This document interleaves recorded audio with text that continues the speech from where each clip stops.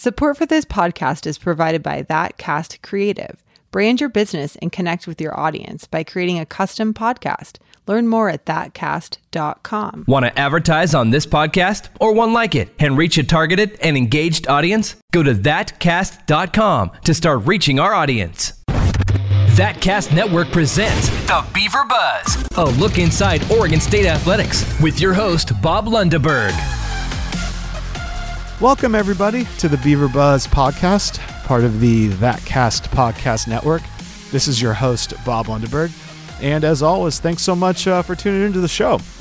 We've got the big Pac-12 women's basketball tournament coming up this weekend in Las Vegas.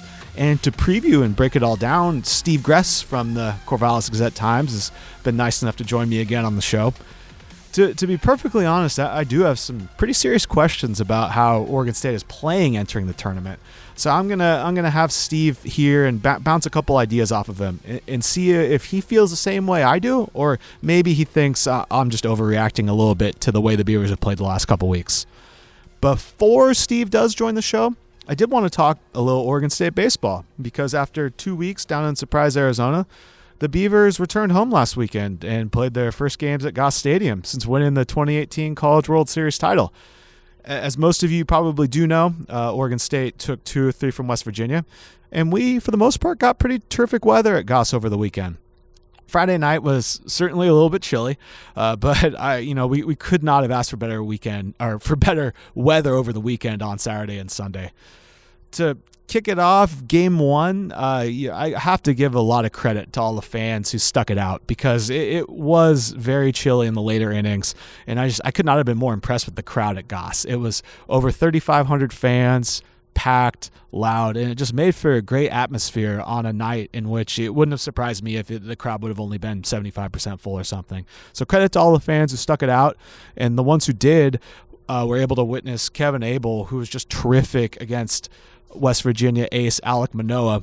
And the Beavers, the Beavers looked a little iffy in the first inning offensively against Manoah, who's a really big, hard-throwing right-hander. He's likely going to go very early in June's draft.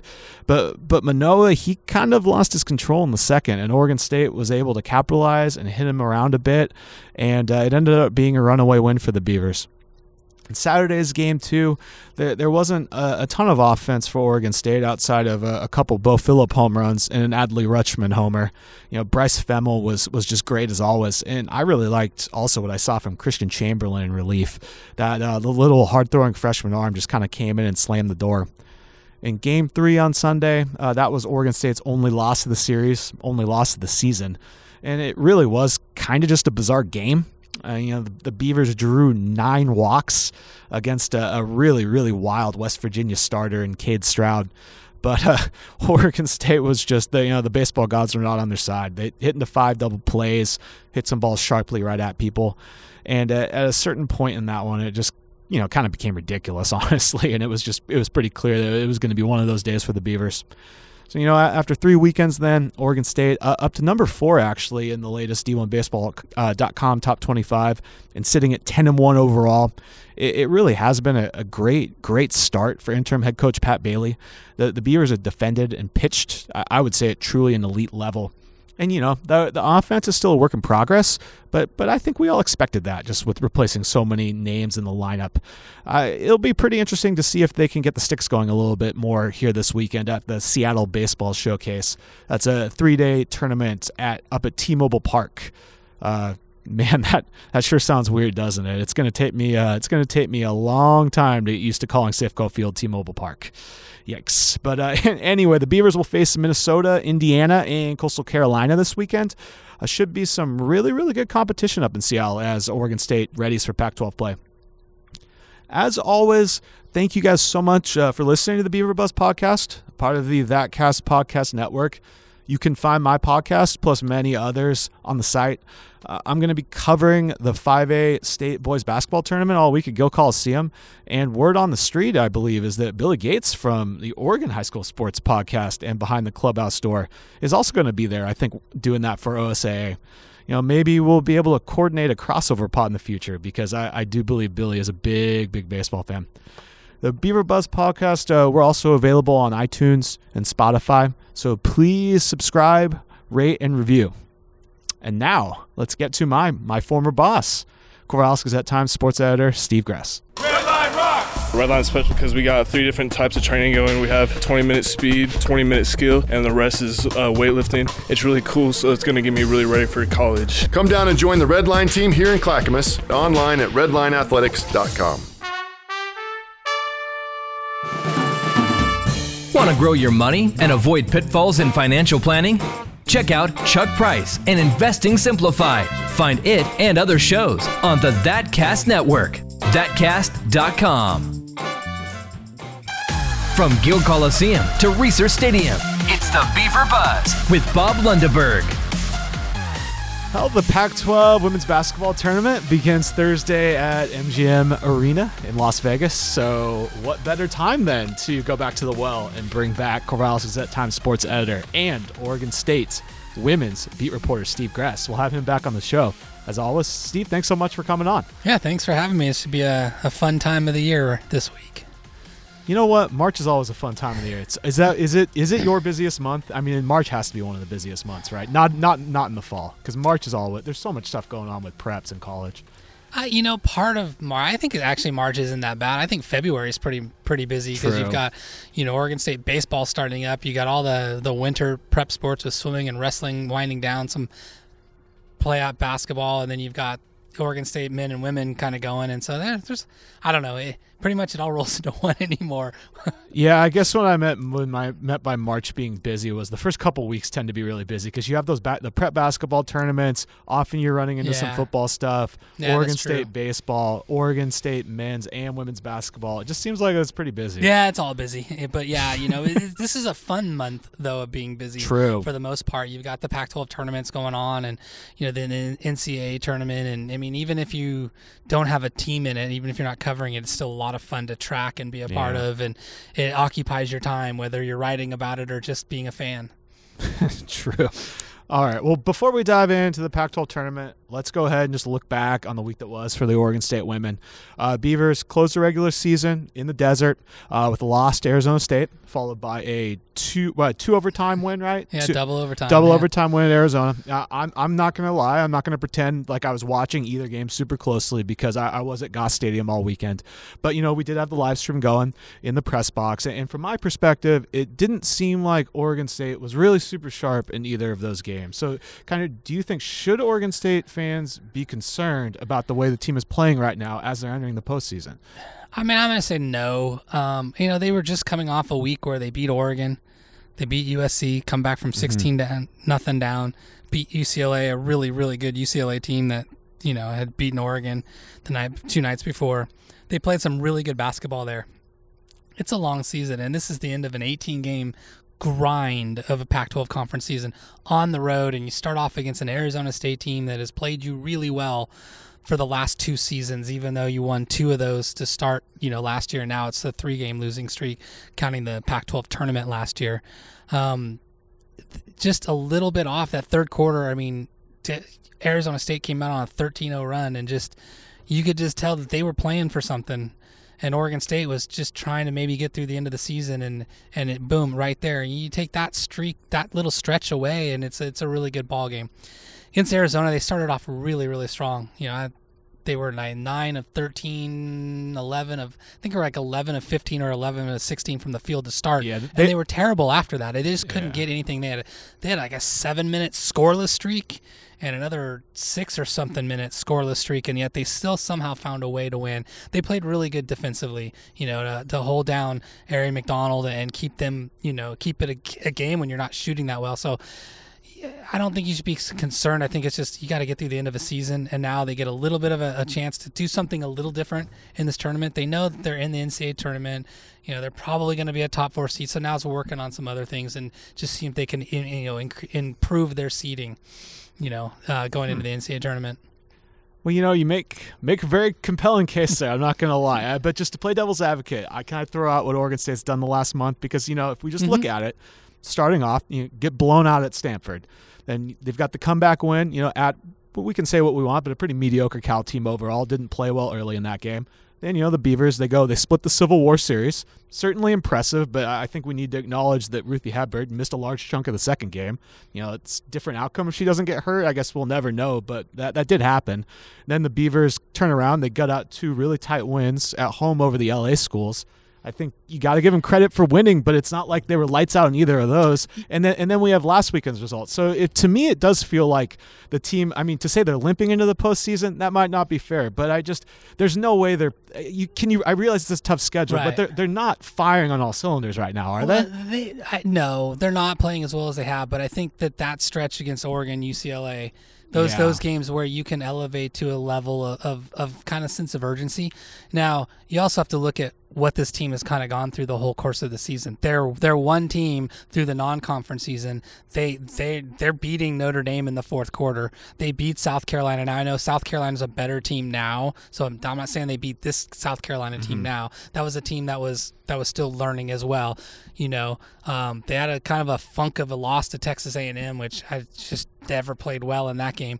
But you kind of get there, and then you're all set. You're ready to go in Pac-12 season, and then Kat Tudor hurts her knee, and she's out, torn ACL. So they've had to rebuild that team, and they went through some stuff. And yes, they played the quote-unquote easier part of their schedule at the beginning, which allowed them, which is probably a really good thing for them because they were able to get wins against teams that they're just more talented than.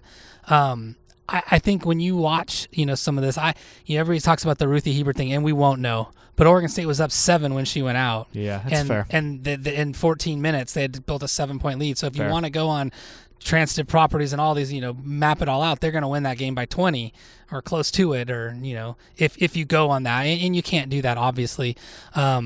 I think they felt very confident they were going to win that game if Hebert win it. I think they believe the game was closer when she wasn't, and Oregon State had to try to readjust to something completely different than what their game plan was. Yes, I mean, I didn't like just kind of the whole thing of the Arizona State game. Arizona's a pretty decent team, and they're fighting. They were fighting. They're fighting to try and maybe make a bid. If they win that game, they might get their name in contention and make a run in the Pac-12 tournament. They might make their name, and they may somehow sneak in, or at least get a higher WNIT bid and be able to do that. So, you can see it from either side. I just think this team and what it's done through the course of the season and rebuilt itself.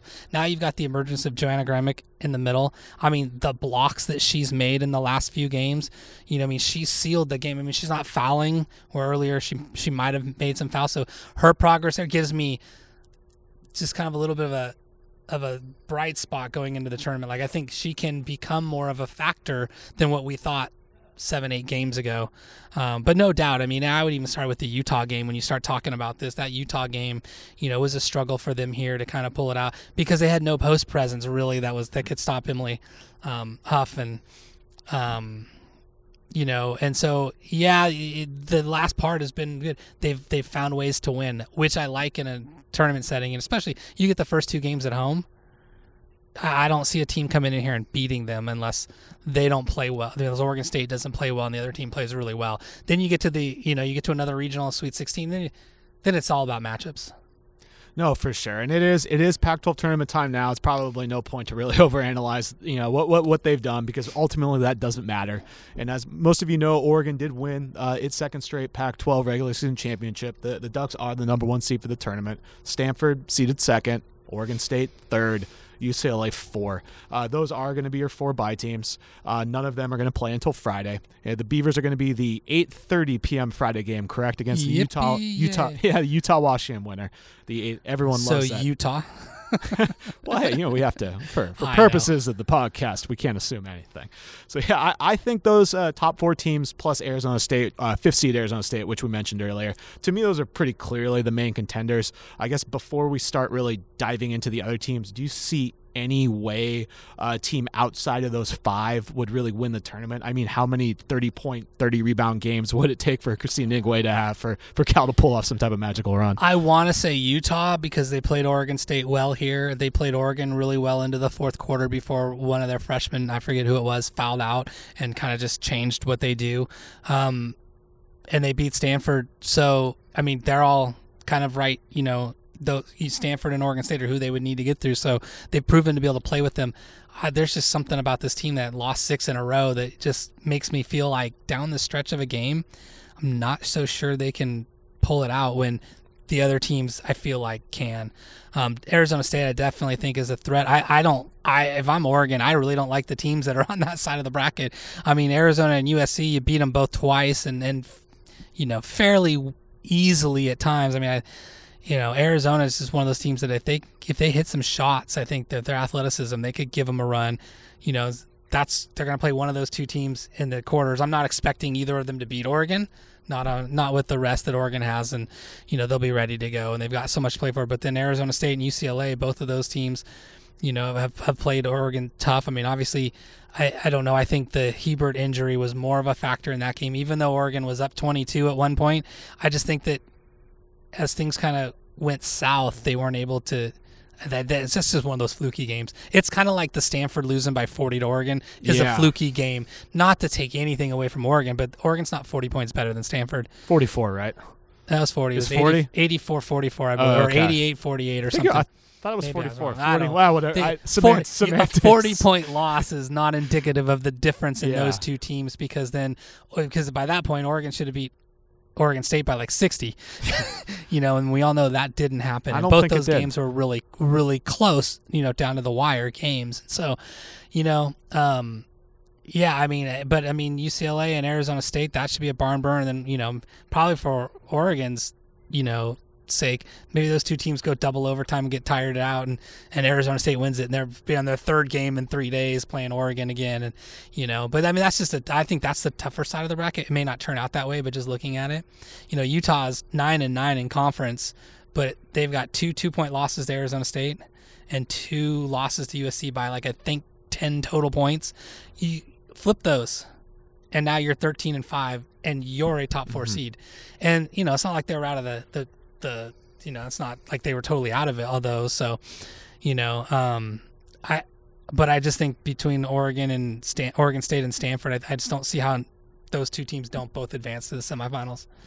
All right, well, you sold me a little bit there on Utah. So, I guess I kind of written them off a little bit, but I mean, with some of their close results, so maybe we do need to take them seriously. But of the other top teams, I guess let's just kind of go through one by one a little bit. We certainly know a lot about some of them, like Oregon, a perfect example. Clearly, I'm sure the betting favorite to win the tournament. I actually was trying to find some odds online, but wasn't able to. I'm sure the Ducks probably are a small favorite there. They're my pick, so. Anyway, okay, well, then there you go. The easy case for you to make. So for me, I was looking. Go ahead and try to make an argument. It shouldn't be hard why you think Oregon would be the team that would ultimately win this Pac-12 tournament. They have the 5 most talented starters in the conference. Yeah, their depth is something that you don't know. I mean, Taylor Chavez missed the Arizona State game, the most recent game, or both. I think it was just the maybe it was finale, just the last one. And if they don't have her, I mean, she played some big minutes here at Gill, which we're looking at on the court right now. She played some big minutes here and hit a big 3 at the end. So I mean, you're just a little bit not as deep, and that could foul trouble, something like that, or a minor injury or something, take somebody out. I just think that you've got, most likely the player of the year in the conference, and Sabrina Ionescu, Satu Sabali. Just had a fantastic sophomore season. Ruthie's getting back into it. She can take things down low. And my favorite player on their team is Maite Cazorla. I think she's one of the most underrated, players in this conference, and it was nice to see her make the all-conference, the 15-player all-conference team. But hey, why not have it be 20? Hey, well, it's interesting. This a little side note here. So 4 Oregon players, 3 Stanford players, 2 Oregon State players. So do math. That's 9 out of the 15 are from those 3 teams. Wonder why they're so good, right? Yeah, so why wouldn't those 3 teams be the favorites to go there? So that's why. Stanford, number 2 seed, as we mentioned earlier, and put together just an extremely strong body of work outside that 40-point loss to Oregon, which, again, we still can't believe that actually happened. But anyway, make the case for Stanford then. If Stanford's going to be the team that ultimately comes through, gets to the final, potentially upsets Oregon, what has gone right for the Cardinal if that does happen? I was going to say the reason why I say they could win is Tara Vanderveer, their coach. I mean, this is what they do. I mean, it was 2 years ago. I mean, I know they lost to Oregon last year, but they were in the title game. They got there, and 2 years before that, they lost 2 games to Oregon State in the regular season. They get to the tournament title game. They beat Oregon State. This is a team that I haven't followed Stanford as much, but, you have Alana Smith, who could be an All-American possibly, I know that it's just tough. There's so many good players in this conference that you go kind of balance out around the country on all those, but she's right up there. Strong defender, good offensive player. And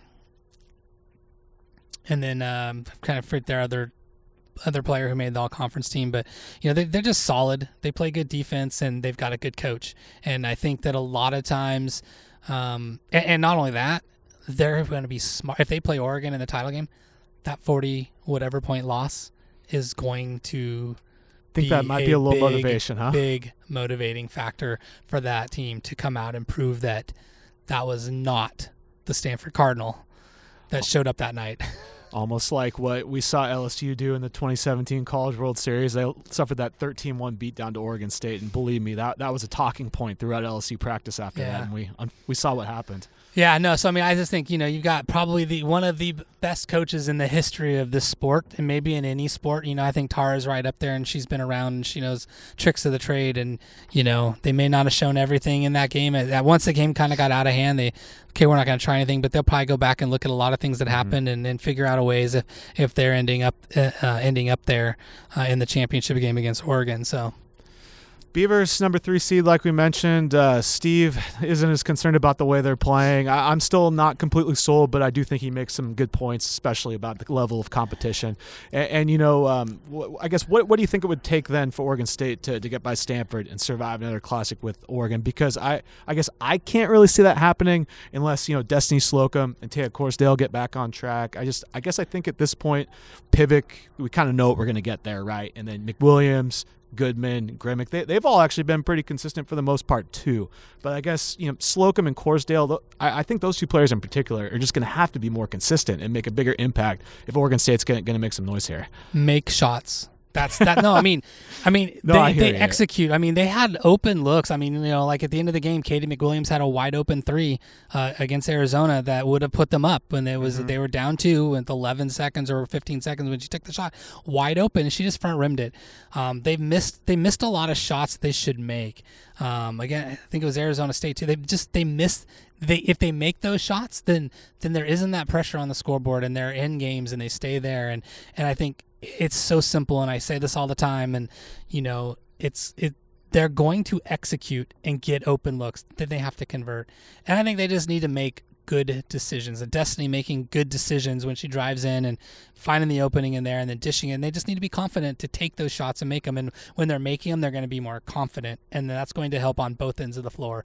So it sounds simple. As I just talked to Mick Pivic today, I said it's a sport about making shots. If you make them, you win, and if you don't, you don't. And she kind of looked at me. It pretty much dumbs down the sport, but that, in the case of a team that executes like Oregon State does, that prides itself on that on both ends of the court, you got to execute on defense too. You can't give up, uncontested threes to players you don't want to give them up to. So I guess instead of making shots, I'll say execution. Yeah, I guess from a team like Oregon State, I guess is the make shots thing, is that even accentuated more just because for the most part, they're going to play quality defense. That's just a staple under Scott Rook. So really, and like you mentioned, they often generate good looks on offense. So is that why with Oregon State, you can kind of laugh at basketball just being a make or miss game. But I guess for Oregon State, it really is kind of a little bit more true than for a lot of other teams. When they hit shots, they were 4 for 22, or I don't remember what it was from 3, but it wasn't good. But if you were able to hit 3 more of those shots, that's 9 more points. And in a 4-point game, you're up 4, and you hit those 3 shots, you're up 13. It's amazing how quickly that can, change. And especially against a team that you're better than, you give any team a chance to stay in it. These teams are all good. Maybe Washington and Colorado are not as good, and Washington State, maybe those 3 are ones that you kind of go like, they're not that good this year.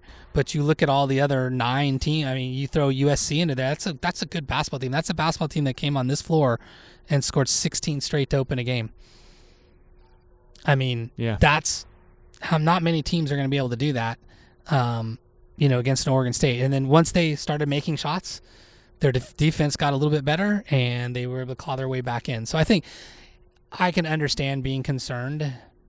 I've just seen a lot of their games. I honestly I didn't know how they were going to do in that stretch against Utah, Stanford, Cal, and the 2 Oregons. I thought they could go like 1-4, and they didn't. They went 3-2, and it could have gone really bad. It could have gone 0-5. You always say that, but that showed me a little bit about kind of the maturity of this team. And sometimes it's a curse to have so many good players, because you look at some that maybe aren't performing as well. And part of that could just be like, they're not getting as many opportunities, so it's more accentuated when they don't make a shot, because they're only getting like 4 a game, and when they miss 2 of them, it looks like, oh my gosh, you can't do anything right. So,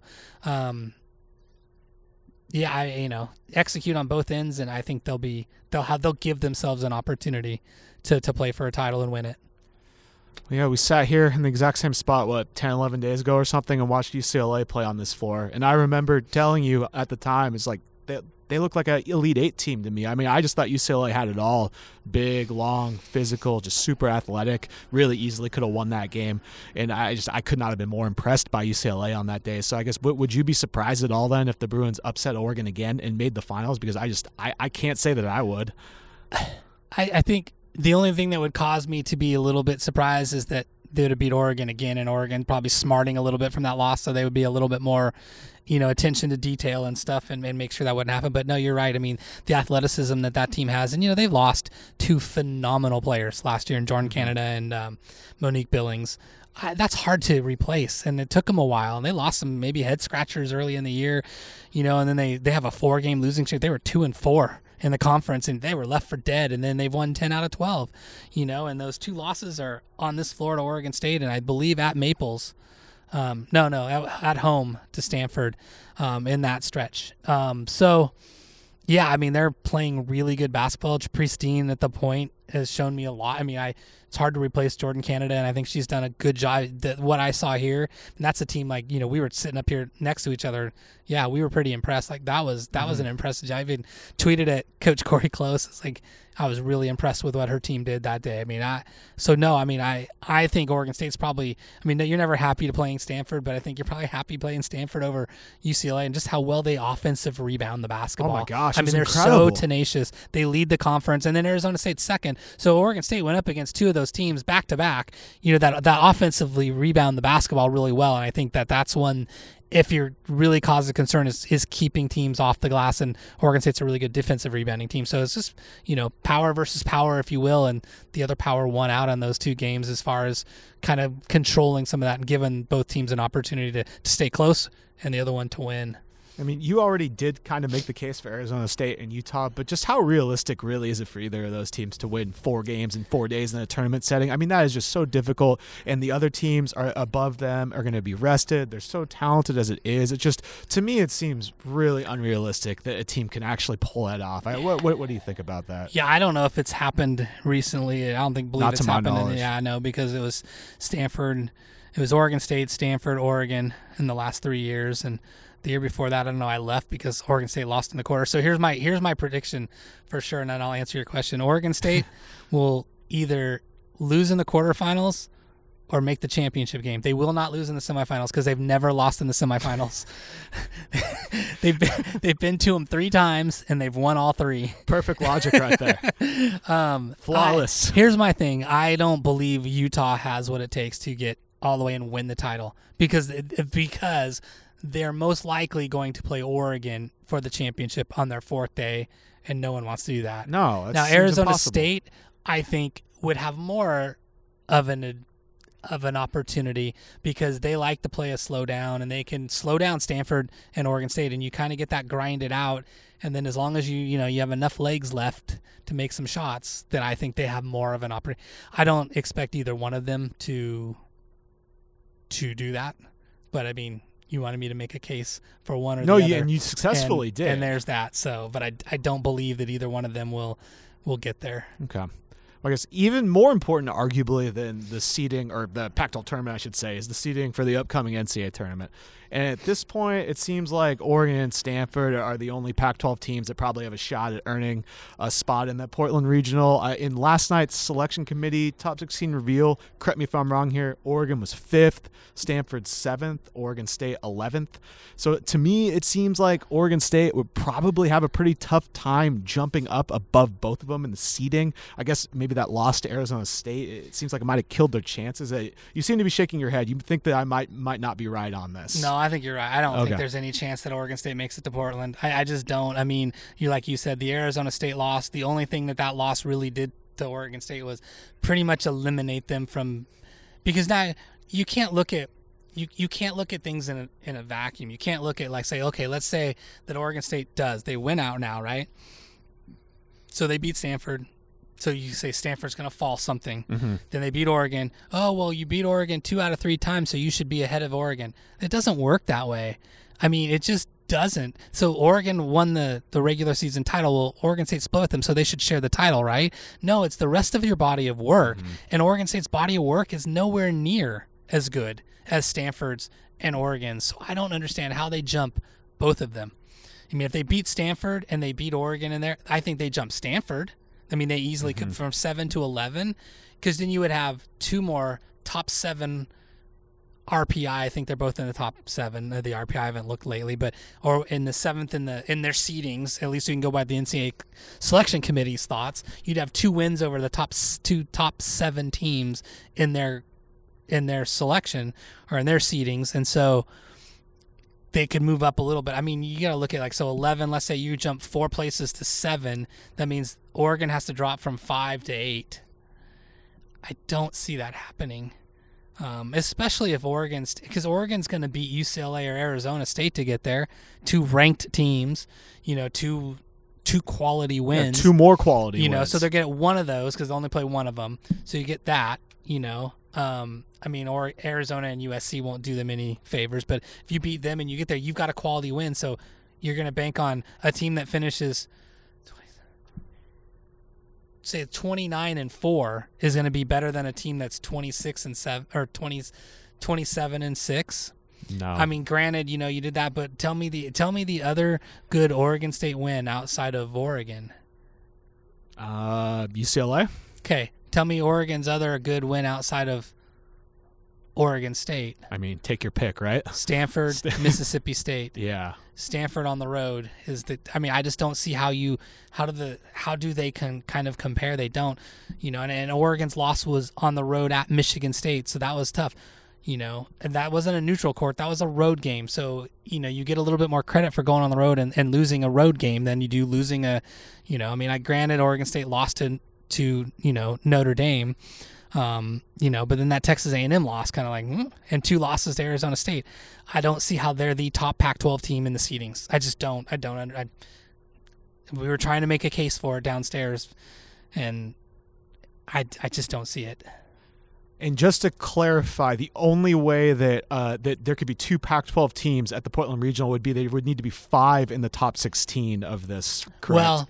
So, but that won't happen. So, if in that specific case, there could be 2 Pac-12 teams. 2 top 4 seeds teams from the same conference cannot be in the same regional unless there are 5 top 4 seed teams from a conference, and that will not happen because UCLA won't be a top 16 seed.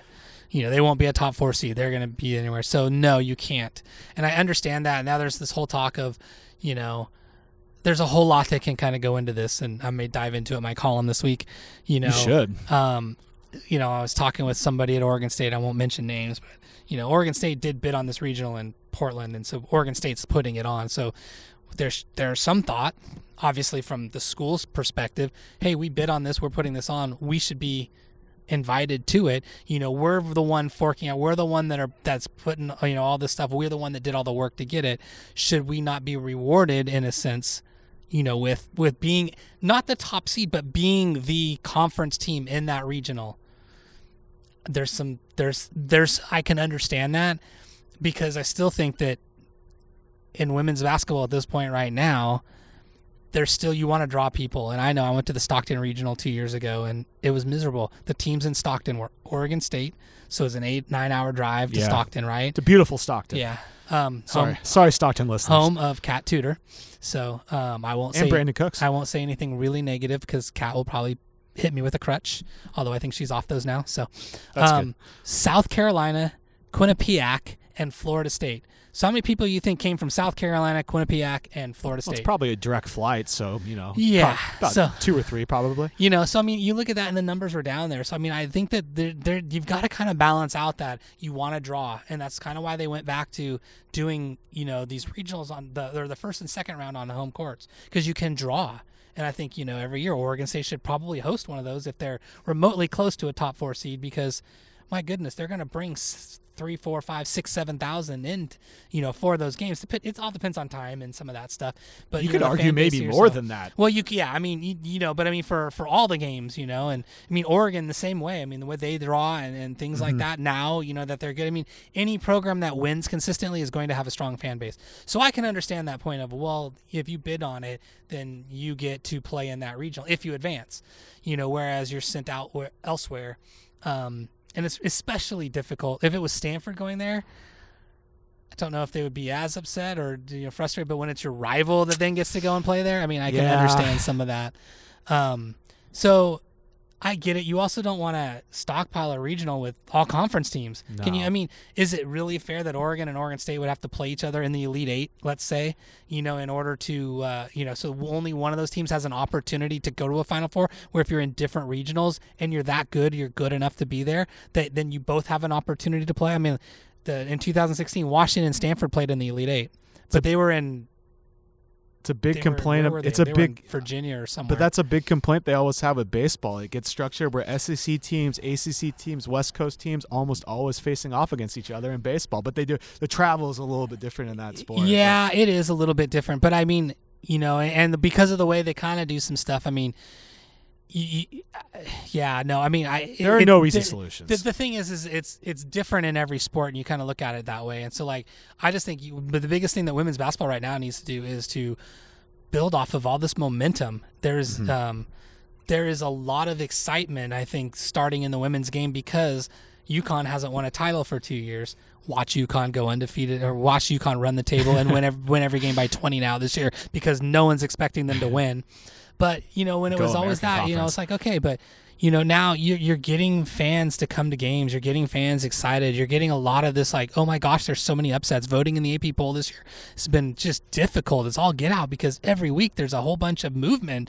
And it's not just 15 to 25. It's been 5 to 15 and sometimes 1 through 4, And so there's been a lot of kind of movement. I think there's a lot of excitement and energy. And I think you want to make the point to get to a place where you're going to have a lot of people show up. But then if you're Oregon and you're a 1 seed or a 2 seed, you've earned the right to stay close to home. So I see both sides of it. It's a difficult thing.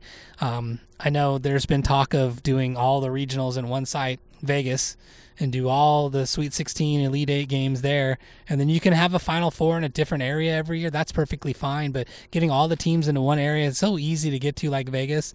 It's not that expensive. Well, I don't know what it is on the East Coast to get to Vegas, but I don't think it's that bad. I'm going to think that most people want people to go to Vegas and make it affordable so you can get there, and then it's pretty affordable in Vegas, I guess. I've actually never been there, so I'm kind of speaking out of what I hear. It depends on, you can make it as cheap or as expensive as you want. If you don't gamble, I'm talking about just kind of the $9 Coors Lights out of the hotels and the transport and just getting there and all those types of things. What you do with your money afterwards is all on you. And so no wonder you're so depressed sometimes when you came back from Vegas, Bob. Yeah, it happens, But that'd be an interesting thing. Then you kind of get all this out, because you're talking about UConn is always going to be at home. They're in the Albany regional and they always get one. It seems like there's been one in Albany or in New York in that area since I was born. Since Gino Auriemma had them winning titles. And now, is that really fair? I think that some of that stuff you kind of branch out, but then you kind of look at too and you say, is it fair for in this seeding Notre Dame, a 1 seed, to have to come out to Portland and play a 2 seed in Oregon? Where it's a home game for Oregon. Is that really fair? Well, what's the merit of being a 1 seed, And so, again, this year, I think the 1 through 8 seeds are all capable of beating each other, for the most part. And maybe even some 3 seeds, that 9 through 12 line could beat some of those the 1 through 4s and the 2 through 8 or the 5 through 8. So I think it'll be an interesting tournament, and then UConn will win it all because we all don't, because that's just what'll happen. We're all excited, and then we have that, But no, to go back, I don't think Oregon State has a chance to get here. Me either. I just don't see them jumping there. And the only other way is if Oregon State loses this first game, they drop out of a top 5 or top 4 seed, and then they go on the road. I think if it was like last year, I think the NCAA would have been stupid if there was the Portland regional last year and Oregon State as the 6th seed, if they wouldn't have put them in the regional to get to Portland, in the first and second round. They should have been there. I mean, I think they need to do some of those things, because if you do, then at least you've got an opportunity to get a team to a home region. Plus, it saves the NCAA money getting you there, because Oregon State would just bus up. They don't have to go anywhere, and that's what they try to do. Some of that stuff too is if you can bus there, then you're gonna stay close to home. That's what they do in baseball too. So, I mean, I get some of that. I understand that. There's no perfect way of doing it, and I know that people are upset all the time. You got like, Washington and Fullerton, wasn't it? Washington and Fullerton last year in the Supers, and but it's like, they were both number 3 seeds. Like that's the thing. That sometimes it's just unavoidable. But it's not. But it is avoidable. But there have been years too where I think the first two College World Series for Oregon State. Didn't they play USC and Stanford? Yeah, no, in the absolutely. Supers. Yeah, I know when absolutely. the softball team made it to Oklahoma City in whatever year that was, 06, 05, 06, whatever year it was. When they made it there. I thought they made it the year after Oregon State baseball did. But anyway, they played Cal in the Supers here. I mean, a Pac-12 team. Yeah, that's not great. And that happens a lot in softball. I mean, granted, at that point, there were like 2 good leagues that, had a lot of the teams. But might have had 2 SEC on SEC baseball super regionals last year. It's just how it is. And so I think when you have some good teams, that's going to happen. But you should attempt in a way to not do that. But again, hey, it's easier to get there. But I mean, how fun is that to play a conference team to get to the College World Series or the Women's College World Series, or how nice is it to play your rival in the Elite 8 to get to the Final Four? I don't know. I think it'd just be like, I'd rather play them in the Final Four or for the championship or, whatever. And so it's a tough thing. And I think the same thing can happen next year. It'll be interesting to kind of see between the same 3 teams, honestly. I mean, I know that Arizona State and UCLA have got good teams probably coming back and whatnot, but I can see if Sabrina decides to stay, then Oregon is going to be right back in the same spot it was this year. Stanford's not going anywhere, and Oregon State's going to be better, I think, than this year. And no slight to this year's team. I just think they've got the potential next year with everybody in, and depending on Cat Tudor's health, to really be one of those, maybe the best team they've had here in my time, at least, probably in the program history. All right. Well, Pac-12 tournament, I'm going to go ahead and take UCLA and Stanford in the finals. I'm going to take Stanford to win this Pac-12 tournament. Based on what you said, I thought you were maybe going to say I was crazy, but after listening to you, maybe not so much. What is your finals prediction? I can't remember if you actually had a finals. No, I just said matchup. Oregon's going to win. You just, yeah. I mean, you don't have to make one. No, and I'm just trying. I mean, I haven't really thought about, I just think they're going to win. If you put me down and had to do something, I'm going to go Oregon and Stanford in the finals, and it won't be a 40-point game. That's probably. I mean, it may be 10. I don't know. It just kind of depends. But I mean, Oregon State has an opportunity to get there. I just don't. I don't know. I mean, what they showed me against Stanford, I know there was a 17-1 run in the second quarter, or between the first and the second quarter, that broke that game open, and it was a 16-point game. There's your 16 points. So, and at some point, things kind of spiral, and you just play through the motions and get out of there and realize, okay, we're done in this game. So, I mean, it wouldn't surprise me if any of those top 5 teams won. Maybe a little bit with Arizona State, like I said, and I mean, I just think that Oregon's proven through the course. They had one hiccup, and I think everybody's kind of like, ooh, they lost at Oregon State in the second of, a back-to-back against a really good team, and then they just second half collapse against UCLA. Other than that, they've been really, really, really, really good all season long. So they know how to finish games. They don't have one finisher. They've got a couple. So that makes you really, really difficult to guard. Steve, thanks so much for coming on the podcast. I'll give you one opportunity to plug. What are some stories you're going to be working on this week that the listeners can check out on GazetteTimes.com? I don't even know at this point. I don't. I'll have some women's basketball stuff, and that's pretty much it. Maybe I'll have that column on what the NCAA should do about the regionals. That might be kind of fun. So maybe check that out on Sunday. Okay. Well, make sure to look for that. Steve, once again, thanks for coming on the Beaver Buzz podcast. Anytime, Bob. Thanks.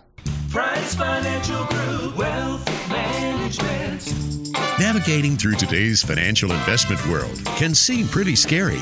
Now, here's the good news. Check Chuck Price, president of Price Financial Group Wealth Management, introduces a new revolutionary concept that will change how you invest now and in the future. It's called Asset Lock. Asset Lock monitors your investment accounts 24/7, 365 and alerts you when action needs to be taken. And now, Chuck Price offers Asset Lock.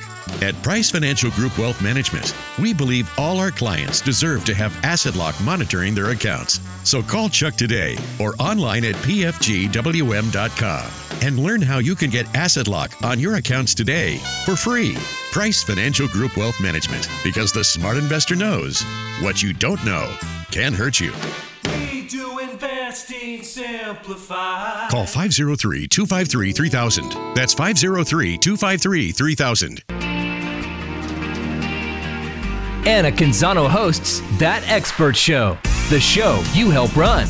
Hear the top experts on a variety of topics, interviewed by a top journalist. Find That Expert Show and other shows on the ThatCast Network. Visit thatcast.com. From Gill Coliseum to Reser Stadium, it's the Beaver Buzz with Bob Lundeberg. Well, I hope you all enjoyed that lively conversation with Steve Gress. I certainly feel way more prepared for the Pac-12 tournament after recording that. It really does always blow me away just how dialed in Steve is to the rest of the league. Because, I mean, if you asked me to break down, Arizona State's middle relievers, for example, I probably wouldn't really be that much help. So, you have to give credit to Steve for just being so informed on the rest of the Pac-12 women's basketball scene. Spring football practice at Oregon State actually got underway on Tuesday. And, I don't really have too much to say about football right now. I will be around for some of the limited media availability coming up, but, I don't think we're going to really learn a whole lot in terms of football stuff kind of until the team begins scrimmaging somewhat next month. The quarterback competition between Tristan Gebbia and Jake Luton, that's obviously going to continue to be a big story, but I really want to see just how much different Oregon State's defense is going to look in the second season under defensive coordinator Tim Tebessar. To put it mildly, the Beavers were just not very strong on defense last year, so I definitely want to see how things progress there throughout the spring. On the men's basketball front, just not a whole lot to touch on with those guys. The Beavers dropped two pretty gut-wrenching decisions last week to Arizona and Arizona State at home, and they kind of appear to be regressing with postseason play coming up. We'll have to see how they bounce back at the Washington schools this week, but I'd be lying if I said things are looking rosy for the men's basketball team. So we'll see what those guys can do in their final two regular season games. To wrap things up, I did want to briefly discuss Monday's unfortunate announcement that Oregon State will be dropping women's swimming at the end of the 2018-2019 season. Athletic Director Scott Barnes sent out a lengthy email, and I figured the easiest way to go about this was probably just to read pieces of it here for you so I don't accidentally misspeak on anything. In the email, Barnes stated, "This decision is based upon the university's commitment to offer all student athletes a quality, equitable, and competitive NCAA experience in keeping with the athletic department's strategic plan, and to provide quality and equitable facilities for all teams while balancing financial requirements for athletics facilities. This decision was not made easily. It followed a comprehensive review of all sports and engaged athletics department leadership and the university's athletics financial sustainability plan work group. This review concluded that Oregon State could not meet its commitments while retaining swimming as an NCAA sport. My decision also was made with thorough consultation from OSU President Ed Ray, who supports this action." Barnes had several other notes in the statement mentioning that Oregon State's facilities do not meet NCAA standards, and that the swim team currently holds its events at Osborne Aquatic Center, which is an off-campus facility owned by the city of Corvallis. Obviously, that facility is not on par with what the rest of the conference has. Barnes continued in the statement mentioning that a new swimming and diving facility would cost between $18 and $22 million to build, and that's not including the cost of annual maintenance, which would certainly be substantial as well. He stated, "Investing in competitive swimming program facilities would negatively impact our ability to serve facility requirements for all sports and all OSU student athletes." Well, I guess first things first is just there's not much to add other than it's just always sad to see a sport discontinued. You really do have to feel for head coach Jennifer Buffin and assistant coach Michael Wong and the 20-plus student athletes who chose to attend and compete for Oregon State. Anyone who follows me on Twitter knows that I haven't always necessarily been the biggest supporter of Scott Barnes, but I feel like he is doing the right thing here. Oregon State just simply doesn't have the facilities or the resources to be competitive, to be a competitive swimming program in the Pac-12 in my eyes. And to me, it really wouldn't make sense to make such a sizable investment for a new facility. I don't really see the feasibility of that. So just from what I've heard from a couple people a little closer to the situation, it sounds like Oregon State will still be Title IX compliant after eliminating swimming and would not automatically have to add another sport. I'm not sure what the long-term plans exactly are there, but it does seem as if Oregon State can safely eliminate swimming and still be following the rules. So that there's potential to save some money with that. So in conclusion, it really is a sad situation overall. I don't really know how else to put it. But I think Scott Barnes made a difficult decision, but it probably was ultimately a correct one. So hopefully all the coaches and athletes will be able to land on their feet, and I really have no doubt that they will. As always, thanks so much for tuning in to the Beaver Buzz podcast, part of the ThatCast podcast network. Please check us out on thatcast.com, iTunes, Spotify, wherever you get your podcasts. Subscribe, rate, and review. Once again, thanks to Steve Gress for joining me, and I will be back next week with another episode to discuss all the happenings from Beaver sports throughout the weekend. Discover the growing lineup of ThatCast Network podcasts and videocasts at thatcast.com.